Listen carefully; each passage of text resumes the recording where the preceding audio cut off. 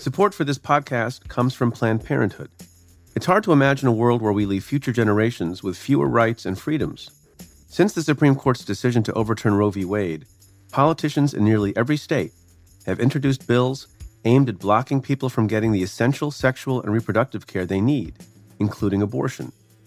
Planned Parenthood believes everyone deserves access to care, and with supporters like you, they can reclaim our rights and protect and expand access to abortion care. Visit PlannedParenthood.org/future to learn more and support their cause. From Cafe, welcome to Stay Tuned. I'm Preet Bharara. I even think a lot of his supporters think and know that he's a racist. What's bewildering is excusing him. We see this all the time. You see them interviewed on television, you read it in the newspaper. I've talked to people. Basically, a lot of people are thinking, okay, I know this guy's a bad guy. His character is not of the highest. But they're getting something from him. So people make devil's bargains. That's David Remnick, a journalist and author. He lived in Moscow for years covering the dissolution of the Soviet Union for the Washington Post. Remnick got his start at The New Yorker in 1992, and in just 6 years, got promoted to the top job, editor of the magazine. As they gear up for the upcoming annual New Yorker Festival, I joined Remnick at his studio in the World Trade Center. We talked about his experiences interviewing Obama in the White House, the discovery of The New Yorker, why it's pointless to block out the president's communications, even his tweets, and which news outlet is a form of political popcorn. But first, let's get to your questions. That's coming up. Stay tuned. This fall, Stay Tuned is going back on the road. Denver, Atlanta, Minneapolis, and Detroit. Tickets available right now at cafe.com/tour. On November 5th, we'll be in Minneapolis, in the great state of Minnesota. Joining me is former marathoner, city councilman, civil rights attorney, Mayor Jacob Frey. You're not going to want to miss this rising star. In addition to Minneapolis, I'll be in Atlanta with Sally Yates, in Denver with Shannon Watts, and in Detroit with Attorney General Dana Nessel. To get tickets and details of all these upcoming live shows, head to cafe.com/tour.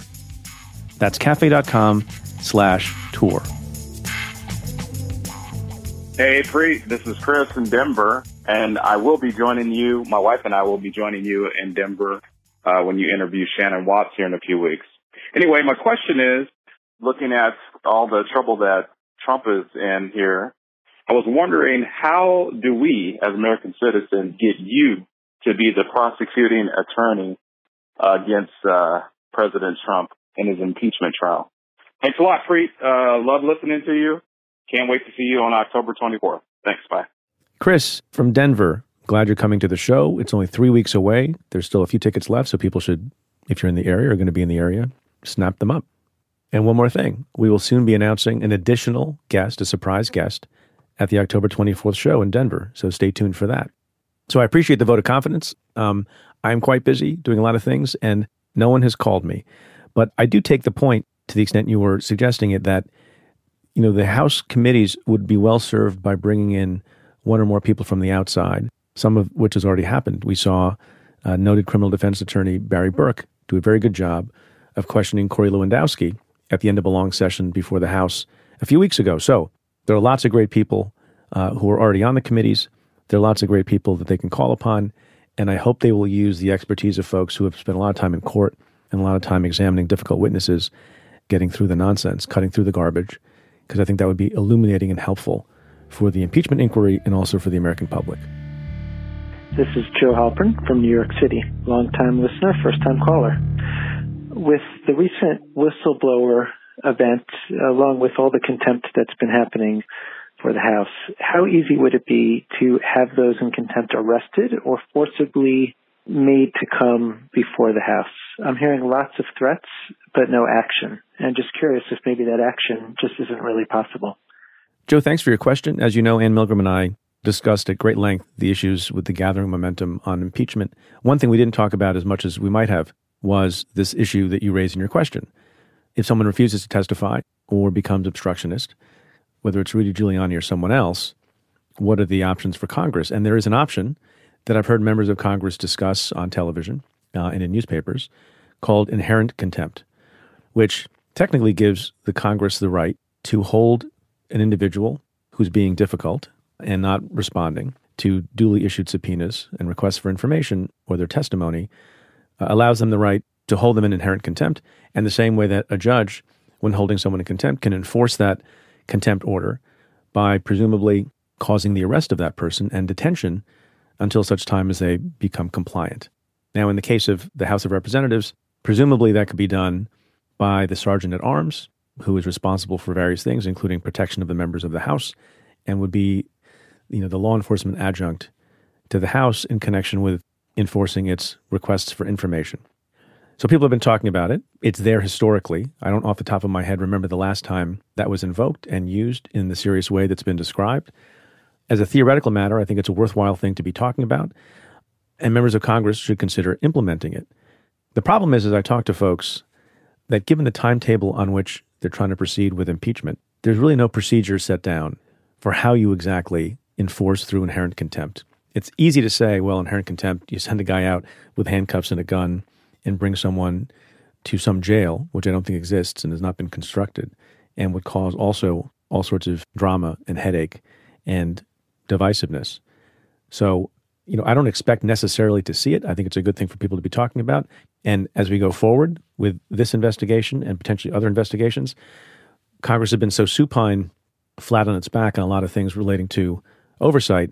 And I think lots of people have thumbed their nose at requests from Congress that I think it's something they need to revive. But I don't think, based on what I'm hearing and thinking about the pragmatic realities of it, this might disappoint some people, that they can't overnight figure out a fair and just and appropriate mechanism to all of a sudden, after having this power be dormant for so long, all of a sudden exercise their inherent contempt power. I think they got to come up with some rules and some procedures and a facility, and then maybe we can see if that works.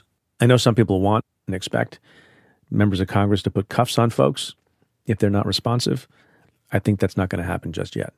As I said, Ann Milgram and I discuss all of these issues at much greater length this past week and will in future weeks.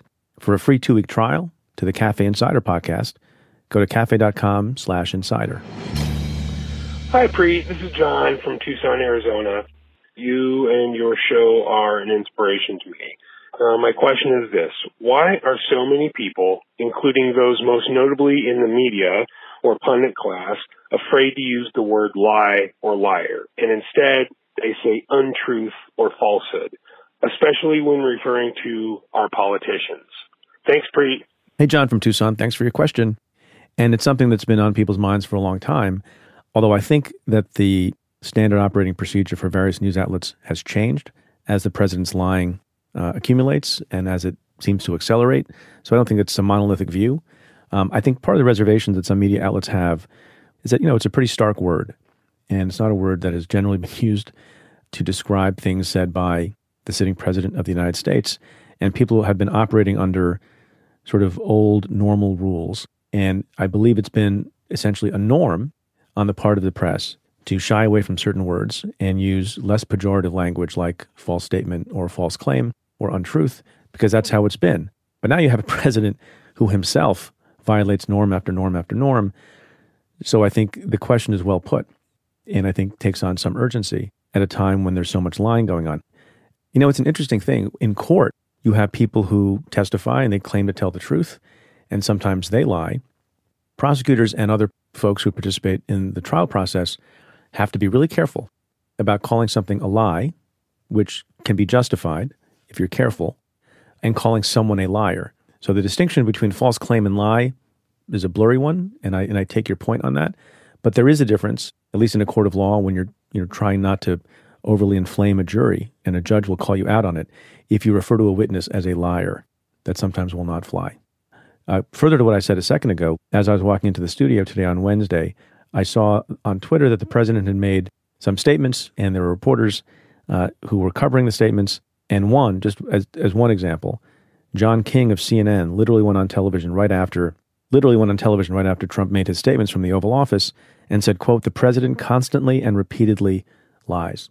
So some people are saying it, some people aren't. The bottom line is we all know what it means when the president repeats over and over and over again a false statement. That shows intentionality. It shows he's doing it, with full knowledge and doesn't correct himself. So some of the things he says are certainly lies, and I think you're seeing more people call him out on it.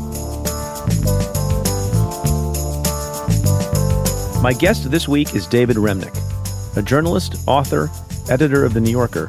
He's got his own show, The New Yorker Radio Hour, and he interviews headline guests at the New Yorker Festival, but we'll get to that. With Remnick at the helm, The New Yorker became the first magazine to win a Pulitzer Prize and a Peabody Award. Early in his career, he spent 4 eventful years in the late 1980s, covering the fall of the Soviet Union as a Moscow correspondent. I got some interview tips from David, and we talked about what Americans can learn from Russia, whether we live in a no-attention span era, how he won't hesitate to call Trump a racist, and why it's essential to refuse despair. That's coming up. Stay tuned. Stay Tuned is supported by Away. Away knows that everyone has a different travel style. That's why they make their carry-on suitcases in 2 sizes and an array of colors, with strong yet flexible materials designed to last a lifetime. If any part of your suitcase breaks, Away's customer service team will fix or replace it ASAP. With the 100-day trial on everything Away makes, you can take it out on the road, live with it, travel with it, get lost with it. Then if you decide it's not for you, you can return any non-personalized item for a full refund, no ifs, ands, or asterisks. Want to see for yourself? Shop everything Away at stores in New York, Austin, LA, San Francisco, Boston, Chicago, and London.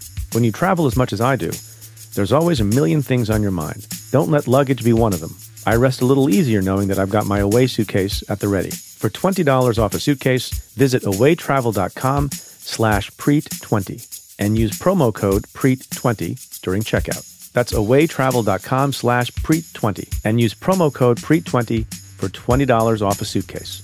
Because getting away means getting more out of every trip to come. Hiring can be a slow process. Cafe Altura's COO, Dylan Miskowitz, needed to hire a director of coffee for his organic coffee company, but had trouble finding qualified applicants. So he switched to ZipRecruiter. ZipRecruiter doesn't depend on candidates finding you, it finds them for you. ZipRecruiter's technology identifies people with the right experience and invites them to apply to your job, so you get qualified candidates fast. Dylan posted his job on ZipRecruiter and was impressed by how quickly great candidates applied. He used ZipRecruiter's candidate rating feature to filter his applicants and focus on the most relevant. In just a few days, Dylan found his new director of coffee. With results like that, it's no wonder 4 out of 5 employers who post on ZipRecruiter get a quality candidate within the first day. See why ZipRecruiter is effective for businesses of all sizes. Try ZipRecruiter for free at our web address, ZipRecruiter.com/Preet. That's ZipRecruiter.com/Preet. ZipRecruiter.com/Preet. ZipRecruiter, the smartest way to hire.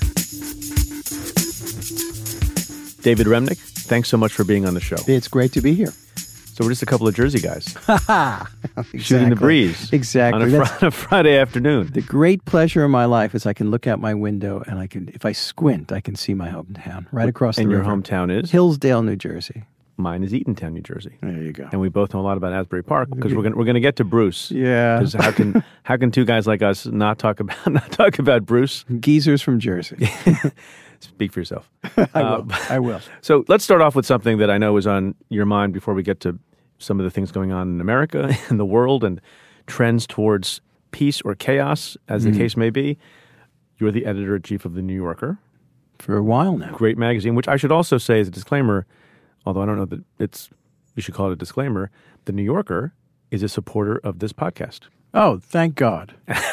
No wonder I got on. I don't know if you even knew that. No wonder I got on. This has nothing to do with that. But quid pro quo. Since I have you on, you have a festival coming up. We do, the New Yorker Festival. It's the 20th year of this. 20. I can't believe it. Look, I was available. You've been on. You've been there. But not in a couple of years. All right. Well, life is long. That's all right. Life is long. That's okay. So the New Yorker Festival is over Columbus Day weekend, October 11th. 11th, 12th, and 13th. I'll tell you, 20 years ago, I just had started as editor of the magazine, and a woman named Rhonda Sherman, who did all kinds of things for the magazine, did all kinds of events, came into my office. I think I was the editor for about 3.5 seconds and said, I have an idea. What's your idea? The idea is that we have this thing called the New Yorker Festival, and it'd be 3 days, and it would reflect the magazine in all its dimensions. Fiction, reporting, cartooning, everything, humor, current events, all the rest of it. And I was too inexperienced to say no. which is, that early euphoric period of doing something new. You say yes very quickly to seems like good ideas. Sometimes they turn out great. Sometimes they turn out otherwise. This turned out to be fantastic, and I owe enormous thanks to Rhonda Sherman, who's been running this thing for a long time. So people can come and see people talk. They can come and see people talk. This year, for example, Nancy Pelosi, the Speaker of the House, will be in conversation with Jane Mayer, who has been a guest on the show. Who no doubt, and at the same time, you have literary people like Zadie Smith will come, rock and roll people like I'm going to be in conversation with Patti Smith, which I've done before. And the last time we spoke at the festival, I'm afraid to say I backed her up on guitar. She sang "Because the Night," which is a collaboration with Springsteen. And I brought along my little Fender Telecaster and my amp, and I'm afraid to tell you, I was her backup musician. How'd that go? I would say that it went without incident. We did not rehearse. Without incident. We didn't rehearse. That's the kind of review that any rock and roll guitarist is looking for. I was so terrified. It's like your performance on stage and also an arrest. Oh my God! It occurred without incident. I've had lots of things happen. Nasty lawyers calling you up and threatening you about stories, and all kinds of things can happen. This was the moment of true terror, and we arranged by text that we would do this. I gave her a few songs to do, that choices, and she chose actually the most complicated one because it has a little bridge in it, which for me is complicated. And I said, can we rehearse beforehand? I don't have time.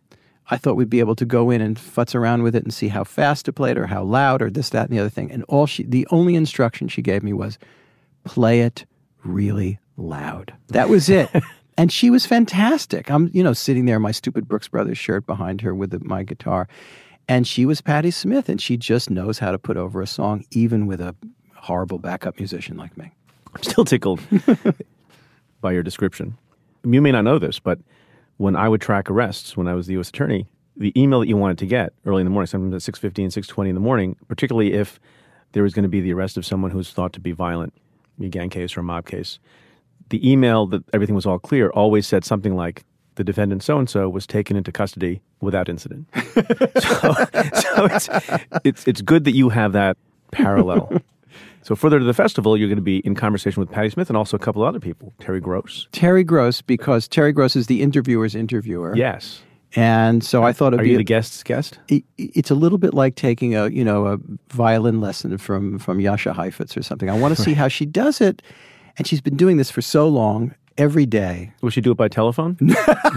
Well, what you're referring to is that if you get interviewed by Terry Gross, you never meet her. She sits in Philadelphia, and you go to a studio. In New York, you would go to 43rd Street, where the New Yorker's old offices were. And you hear this disembodied voice. And I think, now having done this myself for a long time, both on radio and with a pencil and paper, I think there's a certain advantage in it. Yeah. I do both. We should let listeners know that you and I are actually we're in the room together. In the room together. Yeah. But when the person is not in the room, you can be maybe less distracted by whether they seem comfortable or they seem happy and just listening to the voice. And you're having, I think Terry Gross says this, and I appreciate it now that I've done this for a couple of years, you're having, as the interviewer, the host, the same experience as the listener, who also doesn't see us and is not in the room. So it's just a pure audio experience. Well, the dynamics of a live conversation, I think journalistically, are the best. I don't think I'd want to do it. I find that the level of information that I get as a journalist is way better if I'm in a room and nobody else is around and it's quiet and the other person has the confidence that whatever agreements you make with them will be kept. Right. I find the business of lots of interviewing being done by email or text or the rest, and maybe this is my age, I don't trust it as much because the other person, first of all, writing is different from speaking. Right. And I just, the level of confidence is not the same. The propinquity is different. And I want to ask about interviewing techniques, since I can use this as a tutorial for myself, because I'm a little bit newer to this, at least in this context. The other advantage of live, those few minutes before you go on air, when you're in person, you get to meet someone, they get introduced to your team, you can have small talk, you can mention people you have in common, crack a joke, break the ice, all that sort of stuff. It's much more difficult, especially if you're interviewing someone remotely who you've never met before. And depending on what their line of work is, to get on the phone, everyone's ready, the engineers are ready to go, and you start the interview cold. Right. That I don't like very much. Well, I imagine that your previous career in interrogation would have. Well, I try not to do that. Yeah. I've adopted a softer approach. Well, how often do you have an interview that's innately hostile? Not that often. Yeah. Yeah. That's a different. Yeah, I disagree with folks, and I can disagree Right. firmly, but this is not about combat. This is about Finding people out. Yeah, and also educating the public on stuff. The best thing I ever learned about interviewing, and this had to do with print, I'm not sure it would work on radio or podcasting or the like. There was a great New Yorker writer named A.J. Liebling, who was really a dominant figure during the Second World War and the 50s and so on. He died in the mid-60s. And he did all kinds of work, city reporting. He was the greatest boxing writer who ever lived. He wrote about food and a great man about town, a really outgoing person. But his interview technique was just to begin an interview, he'd sit down and you would be the subject and he would begin like this. Pure silence. Almost the psychoanalytic technique of the analyst.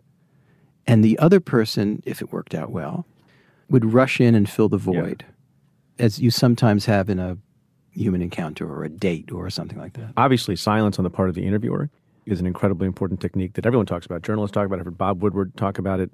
The best investigators, FBI agents that I worked with also, you ask a question, the person answers, maybe it's not a fuller answer, you keep quiet. I've never heard of starting that way, though. All right, so since I have you give me some pointers already.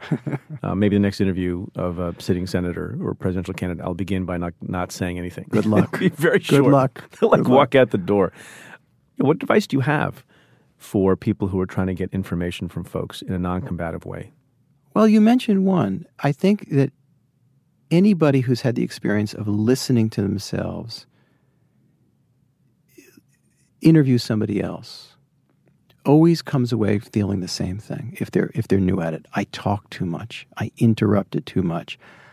I wasn't listening carefully enough to follow up well enough because I wanted to make the witty remark or score the point. We've all seen that take place on television or heard it in podcasts. And at the end of the day, there's a certain kind of journalism you're trying to elicit information or get to that person's humanity or what they're about. That's the goal. It's not for me, in any event, it's not a performance of how smart and witty and sparkling I am. What about preparation? What's the right amount of preparation, and how much do you do? Well, if I'm going to go out on a story and talk about my thing that I've been doing for a long time, not a short life in radio, the key is to read and read and read and read and read before you go anywhere, and to talk to as many secondary and tertiary people as possible. Not necessarily on the record, just for your own education and edification. And then you go out into the field, then you go out into the world, and at the point where you think you have the story, that's the point at which you're beginning. Now, this is with the great luxury of doing it at the New Yorker, where you have time to do it. I know when I lived in Moscow in the late 80s and early 90s, the first year, I wasn't any good at it. I was just getting up to speed in the midst of what turned out to be an epical revolution, but I was just getting up to speed on the city of Moscow and how people talked and what the gossip was and all the rest. So I am sure that if I went back and looked at my clips in 1988, they were infinitely inferior to what may have been in 1989, 90, 91. You're just getting up to speed, so you have to have the modesty of what you don't know. And in life, that is an infinite space. So one of the other people you're interviewing at the festival is Democratic presidential candidate Pete Buttigieg, Mayor Pete, who's also been a guest on the show. Right. What are you going to ask him about? Well, I think Buttigieg's media strategy is the opposite of, say, Bernie Sanders. Bernie Sanders is exactly the same. This is independent of their policies or ideologies. My impression is that Bernie Sanders, who does actually a relatively modest amount of interviews compared to some, is almost the same in an interview as he is on the stump. He does not ratchet it down and become conversational. He's orating. So Beto O'Rourke is a little bit that way too. He is. Yeah. He is, and I think it to his detriment too. Mm-hmm. It doesn't work for him. Bernie Sanders' great appeal, I think, to his supporters is the sincerity of his convictions, which have been the same for for decades. Buttigieg is determined to talk to anybody that will talk to him. He's made this very plain, that he is going to have a strategy and a public persona in which he is as completely honest and expansive on anything you ask him. And I may be crazy, but I think what he's doing here, and reality will suggest it, we'll see what happens. We could always be wrong, and we've been wrong so many times, is that he's running for next time. Clearly, he's somebody that's on the radar screen, but it's very hard to get elected president after being the mayor of a town, and it's a college town. It's not a typical Midwestern. So that doesn't make it a real town? Well, no, but it's.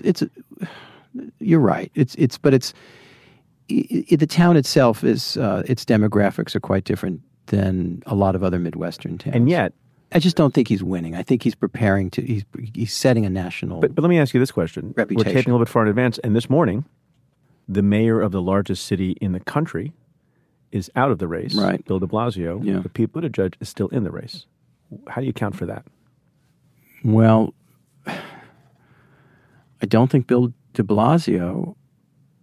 It's very interesting, Bill De Blasio. I think he's achieved a fair amount as mayor, but he just never clicked with his electorate in quite the way he wanted to.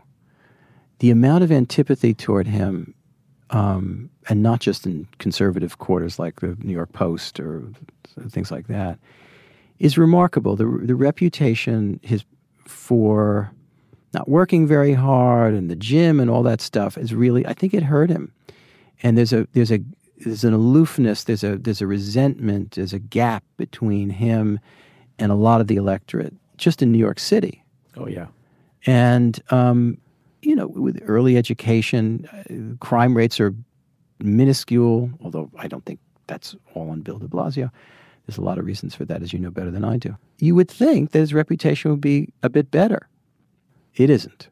And so to think that he's going to go to Iowa and somehow connect, coming into things late and rather abruptly, and with an ideology that's already ground taken up by Elizabeth Warren and Bernie Sanders, I don't know what the hell he was hoping for. Well, is there a self-awareness problem? And if so, how important is self-awareness? And how self-aware was Barack Obama, for example? Leading question, Your Honor, but I'll answer it anyway. The rules of evidence do not apply to this show in the podcast world. I think he does not quite radiate an awareness of his lack of connection there. I think that's fair. Yeah. I should mention... And he's pissed about it. And I find him an interesting figure as a result.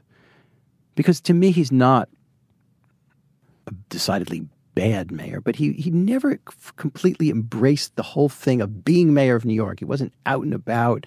It's not that he followed a guy that was adored by the East Side, right? The wealthy people in this town in particular loved Mike Bloomberg, and he had Mike Bloomberg. For all of Mike Bloomberg's successes, he also was able to buy 3 elections. And this was rarely spoken of. And yet, so you would think that there would be a place for a more liberal Democrat to succeed where Bloomberg had not in terms of constituencies. And it didn't work out. I don't see him getting a national stage, Bill De Blasio. Well, it hasn't gone well so far. No. No, he just didn't. He got nothing. So before I leave the topic of the festival, yeah. I feel that I should ask about controversy. Yeah. From last year. Sure. Because I think it's actually an important issue. Sure. And I wonder how you think about it. I'm not quite sure how I think about it and how listeners think about it. You're asking about Steve Bannon. Correct. So Steve Bannon, everyone remembers him, yeah. The man who sometimes wears multiple shirts for reasons that I don't understand. You invited him to be in conversation with you. Yeah. So not anyone else, but the editor of The New Yorker. My presumption is that your attitude towards that, as you have said before and since, was you were going to ask him a lot of tough questions. Yeah. And people can make up their own minds about his views. People freaked out. I'm going to use that term. People got very upset. I expected some people to freak out. What I don't know what... Did it come as a surprise to people? Yeah, so what happened? Let me say this. I would say this is not my finest hour. Neither in the rather abrupt invitation and also the rescinding of it. You have to fault me either on the first or the second. And I believe in journalism, the efficacy of journalism, the necessity of journalism. A festival is not journalism. It's some other thing, right? What a bunch of people on the staff objected to was that this guy, who was the very worst, arguably, of Donald Trump in terms of nativism, in terms of racism, in terms of cynicism, that it was very hard for them to stomach, not us doing journalism with Steve Bannon, because we've talked to him endlessly and written about him endlessly, both before and since. Right. And no objections to that. No, none at all. Right. None at all. I think their objection was the idea of him being part of the festival and then having an after party at which he's invited and us paying him, a completely modest fee, as you know. I forget what it is, $200 or whatever it is. And it just caused such a storm that I decided to live to fight another day. Right or wrong, that's what I decided in the moment. Do you think there are people like him or others who, in the different context from a festival by a prominent magazine, but I'm talking about cable television, Fox, MSNBC, CNN, that there are certain people that cable television hosts should not have on? Cable television is presumably journalism. It's not always terrific journalism. It's not an ideas festival. You're not selling tickets. It's different. It often comes up, forget about this instant, would you interview, name your fascist leader? Right. Well, in journalistic context, yes. Yeah. The truth, in journalism, you should be in command of the context that you set. We certainly are in pieces that we published in The New Yorker. We can put them in context and all the rest. I think one of the things that people fear is that somehow that the interviewee will run away with the contest and to disastrous results. Right. Rightly or wrongly, I think that's the anxiety. But I'm talking about a subset of people who are potentially problematic, not because they have bad or odious views, according to some people. I mean, if you ask me, would I interview Viktor Orban in a journalistic setting? Of course. Who's the autocrat in Hungary. Yeah, but let's talk about people who are not terrible people in that regard. Sure. But who are liars and who have repeatedly been shown not to tell the truth. Some might say Kellyanne Conway is in that category of person. Corey Lewandowski is in that category of person. Admitted it, basically. I don't feel an think obligation. we're talking about in journalistic context. Yes.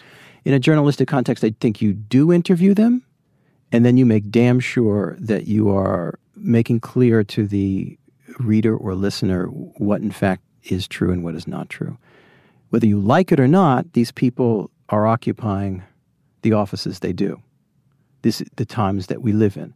You could say the same thing about the President of the United States. What are you supposed to do? Black out the President of the United States?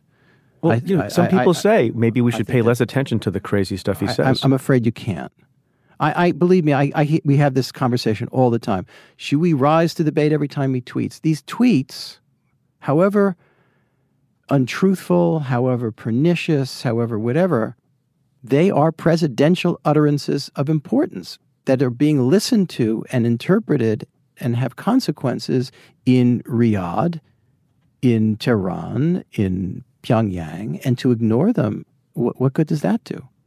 You just have to do good journalism about that, interpretive and investigative and otherwise. Can we talk about The New Yorker itself for Sure. a minute?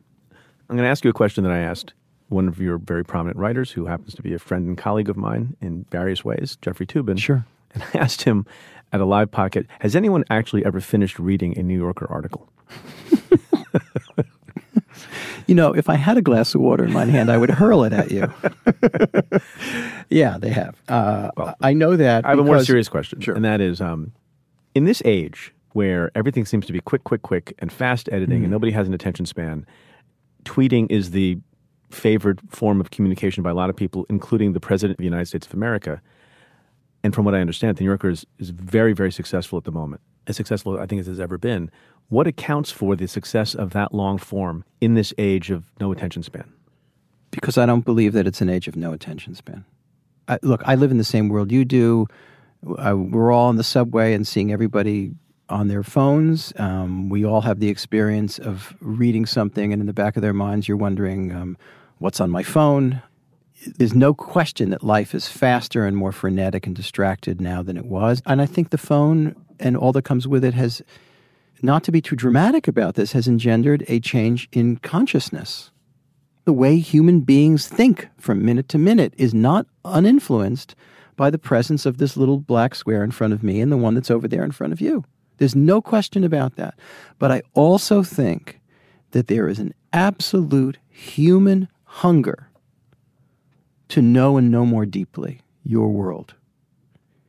Right now, as we sit here taping this, to use the anachronistic word, outside on the street are thousands and thousands of people demonstrating the warming of our globe.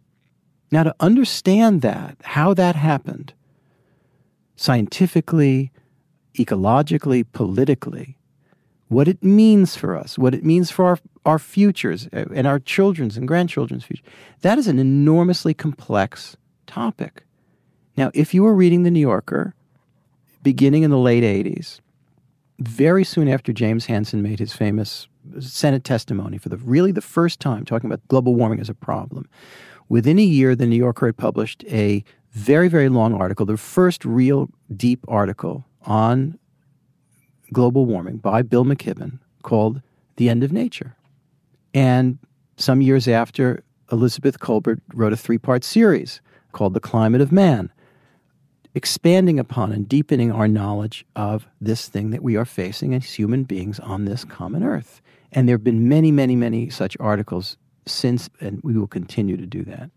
You cannot learn about your world sufficiently, whether it's the world of foreign affairs or the cultural world, in little snippets.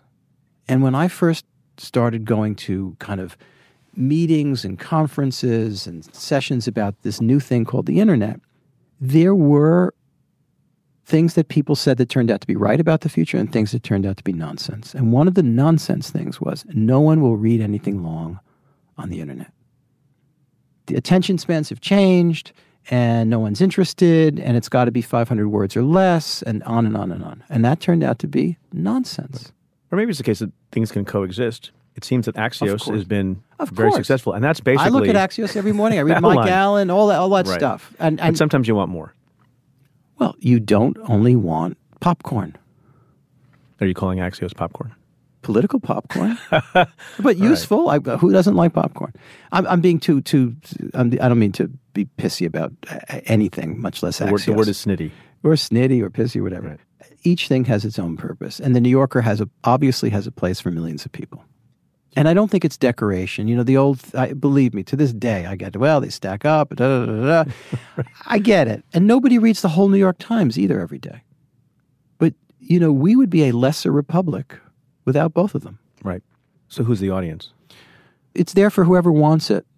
John Updike once had a lovely passage in which he was describing the answer to that very question about his novels. And he said, the image that I most prize is not just my sophisticated readers who went to graduate school or undergraduate school and are now have some sophisticated occupation or blah, blah, blah. But maybe a 15-year-old kid in a school library who reaches up and picks up my novel and it suddenly is alive to it. The idea, and it happens all the time because I see it, I hear from people, that people stumble across work in The New Yorker and then it changes them in some way, that piece, that issue, that story. That to me is a miracle. So I think yes, if you looked at our demographics, it's in a lot of cities, it's probably very coastal with various urban centers in between, but that's not all. Harold Ross, who invented the magazine, said The New Yorker is not for the little old lady in Dubuque. And with all due respect to Harold Ross, I'm happy if the little old lady in Dubuque reads us, and the same goes for the little kid in Gary, Indiana. You used an interesting verb just now. You said invented. Was the magazine invented? Yeah, out of whole cloth. Harold Ross, he was a Western newspaperman who had edited Stars and Stripes and kind of bounced around, itinerant guy. And he comes to Manhattan. He's yet another New Yorker who invents himself in New York. And he has this idea. He saw the New York Times as being, in those days especially, very boring and official and had the flavor of chewed over oatmeal. You know, not very That's enticing. Worse than anything Trump has said about the Times. Exactly. And this, in the midst of the jazz age, you know, written about by Fitzgerald and the rest, he wanted something that was fun and alive and metropolitan and New York. And he invents the New Yorker in 1925. And the bare bones of it are there. The humor, cartoons, some profile pieces. The depth of the magazine didn't really occur until, I would say, the Second World War. Then we all became deeper human beings. As we I see. We trace it back to then. I think so. I think the New Yorker, some of the length began in the Second World War, greater seriousness when it came to articles that were appropriate. I guess the peak of that would be John Hersey's great article on Hiroshima, which took up the whole magazine. And that signaled a giant step forward for what we now think of as the New Yorker. Speaking of the New Yorker, no time like the present to say this. Support for today's show comes from the New Yorker. The New Yorker represents the best writing in America today, at the forefront of the very topics we cover here on Stay Tuned. Take John Cassidy. He covers politics and economics for the New Yorker and recently penned a column about the Ukraine whistleblower scandal. He looked at the effort to turn the story on Joe Biden and identified one of Trump's familiar tactics. Sometimes understanding what is happening today means stepping back and looking at these larger themes. That's something that David Remnick, editor of The New Yorker and today's guest on Stay Tuned, prioritizes. The writers do too, like Jane Mayer and Ronan Farrow, who recently broke new allegations against Justice Brett Kavanaugh. So get 12 weeks for just $6, plus the New Yorker tote bag, weekly home delivery of the print edition, and unlimited access to NewYorker.com, with 10 to 15 exclusive site-only stories every day. When you go to NewYorker.com/Preet and enter the code PREET. You'll also be able to access the app's online archive, crossword puzzle, and more. Again, that's NewYorker.com/Preet and enter the code PREET to save 50% on a 12-week subscription and get the exclusive tote. Now back to my interview with New Yorker editor David Remnick. Can we talk about Russia? Sure. You have a lot of expertise on Russia. You lived there, as you said, for a long time. I used to. Do you still speak some Russian? I do. Can you say there was no collusion in Russia? Я не уверен, что это было коллюзия. I don't know. Collusion, what would collusion be? No, it's not a legal statement anyway. Yeah, probably not. I've been saying for a couple of years. What should Americans, ordinary Americans, understand, not about the Russian government, but about the Russian people? Wow. I have to say, when I lived in Moscow, 1988, 89, 90, 91, this was the crazy time. Peak of optimism. I mean, I can't express to you clearly enough how promising a time this was. This is a society in which 1,000 years of autocracy followed by 70 years of communism was followed by this moment of real promise in which people suddenly were speaking freely, in which they were looking to the West as a political example, however disappointed they were about to be in many ways. There was enormous optimism. Now, let's say Trump loses. Your lips to God's ears. That Trump loses in the coming election. Trumpism, his supporters will not disappear from the face of the earth. The effect he's had on American society, whether it's in the judiciary, which will be enormous and long-lasting, whether it's just in the fabric of the way we speak with each other or distrust each other, his effect will be long-lasting. And that will have been 4 years. So autocracy and communism, it's very important to understand how much history and historical experience can be ingrained in a people. That doesn't mean that those people aren't capable of progress or change or reform, but the tug of history, the drag of history, the contradictions, which we are more sophisticated about when it comes to America, whether it has to do with race or so many other issues, it's profound in Russia. Profound. And I think that's an important thing to understand. I loved living there. I really did. Now, I was a privileged character. I was a Moscow correspondent, which I'm in the capital. I'm not a peasant in a poor village in the middle of nowhere in Siberia or something. But I loved my time there, and I had lots of friends, and I miss it. When were you last there? About 2.5 years ago. What do you think the Russian people think of the American people these days? Well, it's very important to understand that 90-odd%, if 95% of all Russians get their news and their view of the outside world through television. Despite from Fox News? Pretty much. They're equivalent. In other words, all Russian television stations are Fox. Putin-esque Fox. There is no variance from that. There is some variance on the internet, and there's some variance in the printed page, but the predominant way of information, and certainly the view of the United States and its politics, comes through television. So the view of the United States is Putin's view. And Putin's view is that the United States tried to take geopolitical and political advantage of Russia in its moment of defeat. It tried to exploit Russia. It's up to no good. It is trying to foment revolution in the way that you saw in Ukraine and Georgia, Tahrir Square, and all the rest. This is Putin's greatest nightmare, and it's what he wants to prevent most of all. Trump is a guy who claims to be a billionaire, owns all these properties in New York, has loved to be feted by the richest people around, and that he is in the position politically of being able to accuse other people of being elitists. Should we retire the word from our dialogue? Well, this is it. I appreciate that. I think that it's a despoiled word. And look, you've got a guy who is, and I don't think I'm breaking any news here, who is a very, very wealthy guy whose reputation in business is as a grifter. The grift continues in the White House. Well, I don't need to list all the faults. I think we stipulate over here. We're long form. We're not that long form. We don't have time for it. I don't think we should be taking language instruction from him, but he's clearly using that as a cudgel. He's a prime example of somebody who is trying to. This is out of the authoritarian handbook. You create enemies. You create others. I lived in Moscow for 4 years. I'm steeped in Russian history. This is one of my passions. Stalin used the phrase enemy of the people. This is not an invention of Donald Trump. This is just right out of the handbook. Who's enemy of the people? The press. Who are the others? Hispanics, people of color, African Americans. And he plays this weird move with Jews. He's a kind of philo-Semitic, anti-Semite. This is the creation. He's a racist, yes or no? Yes. And you say that unhesitatingly. Some people. How much more evidence do we need? When was the first time you would have said that unhesitatingly? Before he was the president? When he put his ad in all the New York newspapers about the kids in Central Park. Look, I'm from here. Right. Donald Trump did not appear on my radar screen or your radar screen, 5 years ago.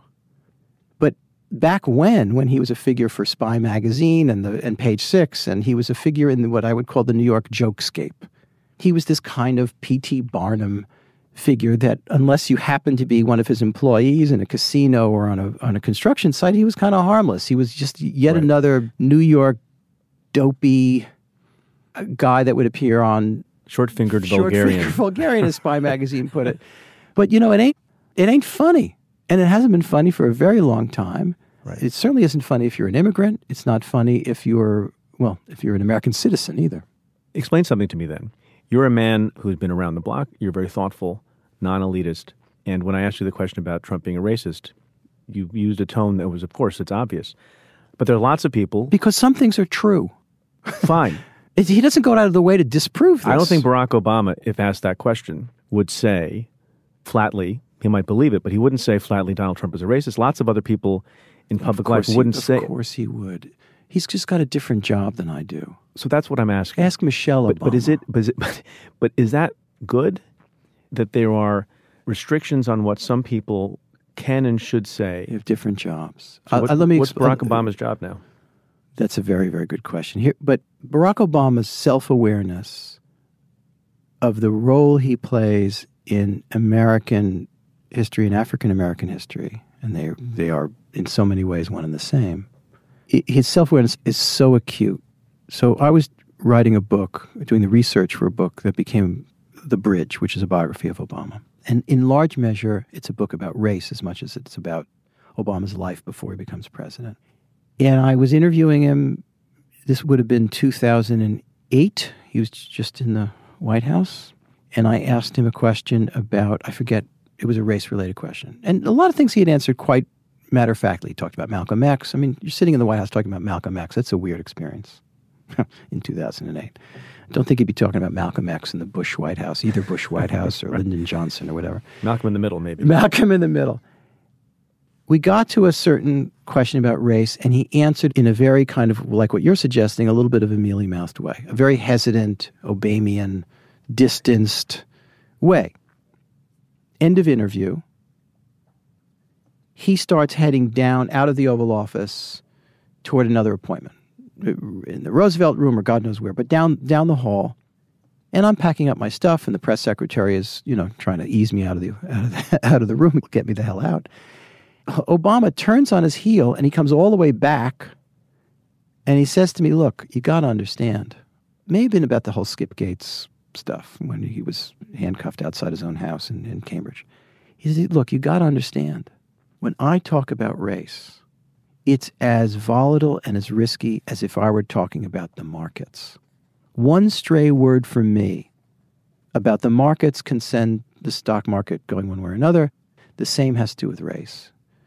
So I can't possibly lecture Barack Obama, whose achievement is becoming the first African-American president, for not being quite as direct as you seem to want him to be. But he does come out and say, look, is it really so hard to denounce Nazis? I think we know what he's referring to. Of course he thinks he's a racist. Obama was probably a bad example for all the reasons you described. But it's interesting to me because when I asked you the question, you said he's a racist because it's the truth and people have different jobs. Right. Isn't it everyone's job to speak the truth? Putting aside the special conditions that apply to Barack Obama, why is it that, in your view, so many people who do not have the dynamic that Barack Obama uniquely has in the world, I think waiting for Barack Obama to save us all is talking about other people. Is folly. Why are there so many other people who do not have the unique dynamic that attaches to Obama so reluctant to say President Trump is a racist? I even think a lot of his supporters think and know that he's a racist. What's bewildering is excusing him. I think a lot of his supporters, and we see this all the time, you see them interviewed on television, you read it in the newspaper, I've talked to people. Basically, a lot of people are thinking, okay, I know this guy's a bad guy. His character is not of the highest. You see it with evangelicals. It's not like they sit there and go, well, he's a great man of faith and so on and so forth. But they're getting something from him that they feel they cannot get from fill in whatever Democrat you want to fill in. So people make devil's bargains.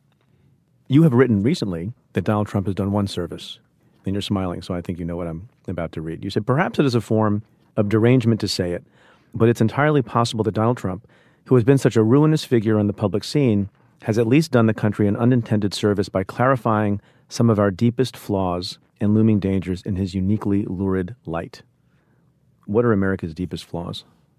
Well, we've been just talking about one of them. I guess in the light of history, it's not surprising, and we saw it during Reconstruction and the reaction to Reconstruction, that the election of Barack Obama would produce a reaction. And part of that reaction and part of Trumpism is a fear of an exploitation of the fear of the other, which you can easily interpret as racism. So I think that's one of them. And there are other currents in American life that have been there for many decades, if not hundreds of years, having to do with xenophobia, all kinds of questions that he brings to the fore. Uglinesses, if that's an ugly word, but uglinesses that have been present for so long are embodied in him. And he has certain talents, too. He has a real talent for turning arguments on their head, talking past his critics. He is not knocked flat. I think, considering ever. No, he's right. He's like one of those punching bags that just keeps getting up and up and up. He plays by the Roy Cohn handbook of attack, attack, attack, and never forgive and never apologize. And misstate everything. Yeah. Look, I think this is an incredibly tragic time that we're living in. What we cannot afford as journalists, as citizens, as whatever role you're thinking about, is to be defeatist. That's inexcusable. Can we take a sharp turn? Sure. Talk about music. Yeah. I was at the town hall when you did one of your many great interviews, and this one was of Bruce Springsteen. That was fun. That was part of the New Yorker Festival. Yeah. The way that I once described it was, why do you love Bruce Springsteen? And I happened to run into Jon Stewart, not to name drop, but I ran into him. And I told him that the best way that I've been able to describe my affection for Bruce Springsteen was to quote Jon Stewart, who once said on a show years ago, "Do you like joy?" Exactly. If you like joy, Yeah. go to a Bruce concert. How do you explain the resonance of Bruce Springsteen? You know, part of it is geographic for me. So loving Philip Roth or Bruce Springsteen came geographically as well as through other reasons. But music for me, some people mark their lives through their photo albums or other aspects of their lives. My deepest memories, associative and emotional, are via music. I don't remember a lot of things, but I do remember seeing the Beatles on Ed Sullivan. That's a very, very, very early memory. I remember buying my first record album. It was called Best of 66, and it had on all kinds of corny things like Paul Revere and the Raiders, and then there was this guy that I had never heard before named Bob Dylan, who was, for me, the be-all and end-all. Same with Aretha Franklin, and recently I wrote a piece about Buddy Guy. I've been in bands. I listen to music all day and all night. I fall asleep listening to it. But Springsteen, I first saw in 1974 as a backup band, opening act for Chicago at Madison Square Garden. Right. And I think I was a freshman or something in high school. And I thought, who the hell is this? This is like a white guy who's kind of like James Brown mixed with soul, mixed with rock and roll. And he hated the gig. He was kind of lost in this cavernous place. He famously hated those gigs. Nobody was listening to him. The lights were half on. It was a disaster, but I loved it. And then the following year, I think Born to Run came out in 1975. He's also, so I did a long profile of him for the New Yorker when he turned 62 or 3, I forget what it was. He's, already on in years. And joy is the thing, but not just joy. As he aged, his concerns aged. His battle with depression entered his songs. His sense of what it is to be an American entered his songs. He grew out of the Jersey Turnpike, romance that is really for teenagers and people who are very young. And he's somebody, look, most of these acts don't last very long. Bands don't last very long. Or they begin to repeat themselves and play the same songs that they played when they were very young, like the Rolling Stones are their own jukebox at this point. Right. They're like a tribute band to the Rolling Stones. He keeps making new music. Yeah, and some of it you love, some of it is maybe you didn't love, but he's always trying to do something relatively new, like Miles Davis or any great artist. It's a rare thing. Is he the opposite of elitist? Well, on the one hand, yes. On the other hand, he's worth hundreds of millions of dollars. He lives, a life of private planes and horses and all the rest. So let's not, he's very self-aware in this. And at his Broadway show, he said, I wear my father's clothes. His father worked in factories and so on. And I've never done an honest day's work in my life. So he's relatively bullshit free. Yeah, he said, I think a line that he added, because I saw the show 3 times. Yeah. And someone told me that one night he said, I've never worked 5 days a week in my life until now. Until this Broadway show. When I'm like 68 or 69. Yeah. Which was, I thought, a very successful thing. And he's gotten funnier. I admire him. To a certain degree, he's the least cool rock and roll star because he's so guileless. Iggy Pop, he is not. David Byrne, he is not. But he's deliberate. He is who he is. Yeah. He is who he is, and I thought that his book reflected that too. It was very naked. I have mentioned already that we're in the same room together. Yeah. We're not in the studio we usually use because we made the trek down to the New Yorker offices. Which I appreciate. And we are where? We are at One World Trade Center. We're at One World Trade Center. And my office overlooks the footprints of the trade towers. When we got here, there's no doubt the first few weeks, both people on the staff and people who had come visit, you'd see them looking out the window and it hit them, I don't think about it anymore. It's very interesting to see the waves of tourists that come down here to stand, either go to the 9/11 museum or to kind of look at those fountains, that kind of inverted fountains that are in the footprint of the 2 towers. It's not like they seem to come down here in a spirit of mourning. everybody's well behaved, but it's very hard to describe. But there is a moment where you're looking out the window and you see a plane go over the Statue of Liberty or the harbor, and you get a shiver. I'm not immune to that for certain. What about on the recent anniversary? Then it's more acute. I mean, I thought that the magazine performed brilliantly during that period, and people remember the cover of the 9/11 issue by Art Spiegelman, which is this black image. It was called The Shadow of the Towers, and you can see where the towers were, darker black against black. And independent of anything we did, I just remember those days of coming down here, and it changed everything. It absolutely, we were talking before about 1989 to 1991, which was the zenith of American, and I think to some extent global optimism. And all that turned on its head in 2001, at least from an American perspective. So let me end then with a question. What's your level of optimism about America's future? Well, at the risk of being corny, it's great. I think we're living in an awful political moment.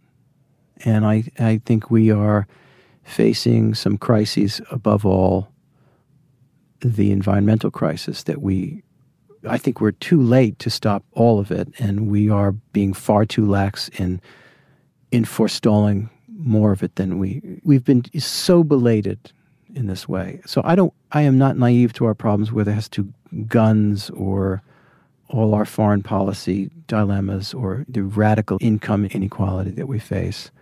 But I have also noticed in the teeth of this Trump period that there are institutions, there are individuals, there are civil groups that have behaved with integrity, that the system, however flawed it may be, the Constitution, however flawed it may be, has not crumbled in the face of a petty autocrat.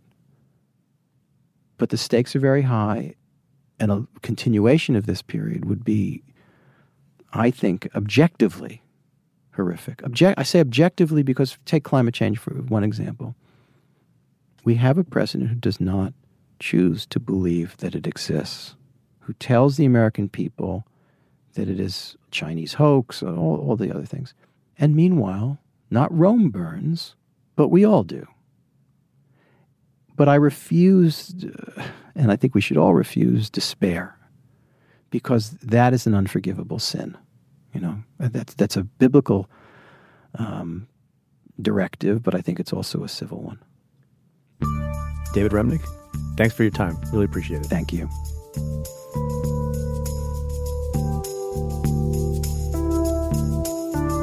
The conversation continues for members of the Cafe Insider community.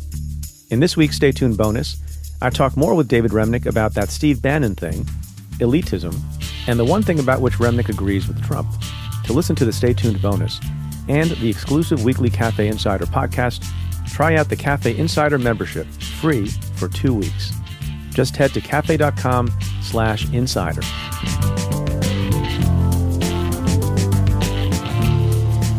So today I want to end the show by talking about a man by the name of Sandeep Dhaliwal, who you may have seen in the news for a tragic reason.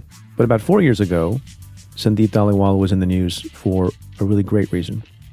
You see, he was a serving police officer in the greater Houston area, and there was one obstacle to his becoming as full a public servant as he wanted to be.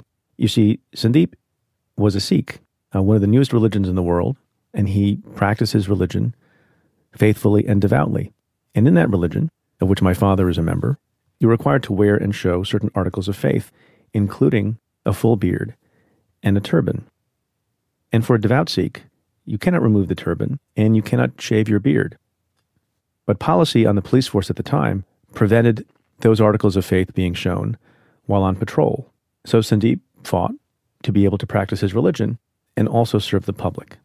So it took some time, but about 4 years ago in 2015, the Harris County Sheriff granted Sandeep Dhaliwal and anyone of the Sikh religion an accommodation so he could do both things, And for that, he was a trailblazer across the country. As a local civil rights leader said at the time, quote, "With this policy, one of the largest sheriff's offices in the country has affirmed that a person does not have to choose between their faith and a career of service." And so Sandeep Dhaliwal continued to serve, protecting the public while also caring for his family for several more years, until last Friday, September 27th, at about 12:23 local time. Officer Dhaliwal was making what looked to be a routine traffic stop. The person he stopped didn't get out of the car. As Officer Dhaliwal went back to his own vehicle, the driver of the car he stopped came out of his vehicle, rushed from behind at Sandeep Dhaliwal, shot him in the head, and killed him. Officer Dhaliwal was 42 years old, father of 3 children. All he really wanted to do was be able to serve the public and serve his own faith. It's a heartbreaking and jarring reminder that peace officers around the country serve at great risk to themselves. Every day could be their last, as it was for Sandeep Dhaliwal. The outpouring, not just in the Houston area but around the country, was enormous.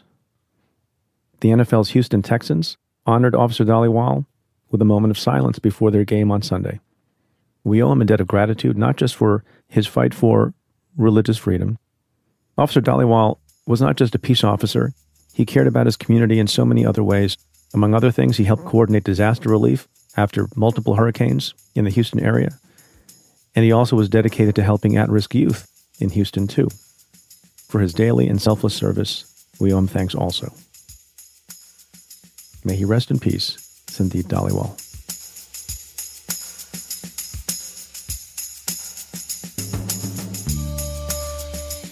Well, that's it for this episode of Stay Tuned. Thanks again to my guest, David Remnick. If you like what we do, rate and review the show on Apple Podcasts or wherever you listen. Every positive review helps new listeners find the show. Send me your questions about news, politics, and justice. You can tweet them to me at Preet Bharara with the hashtag AskPreet, or you can call and leave me a message at 669-247-7338. That's 669-24-PREET. Or you can send an email to staytuned@cafe.com. Stay Tuned is presented by Cafe.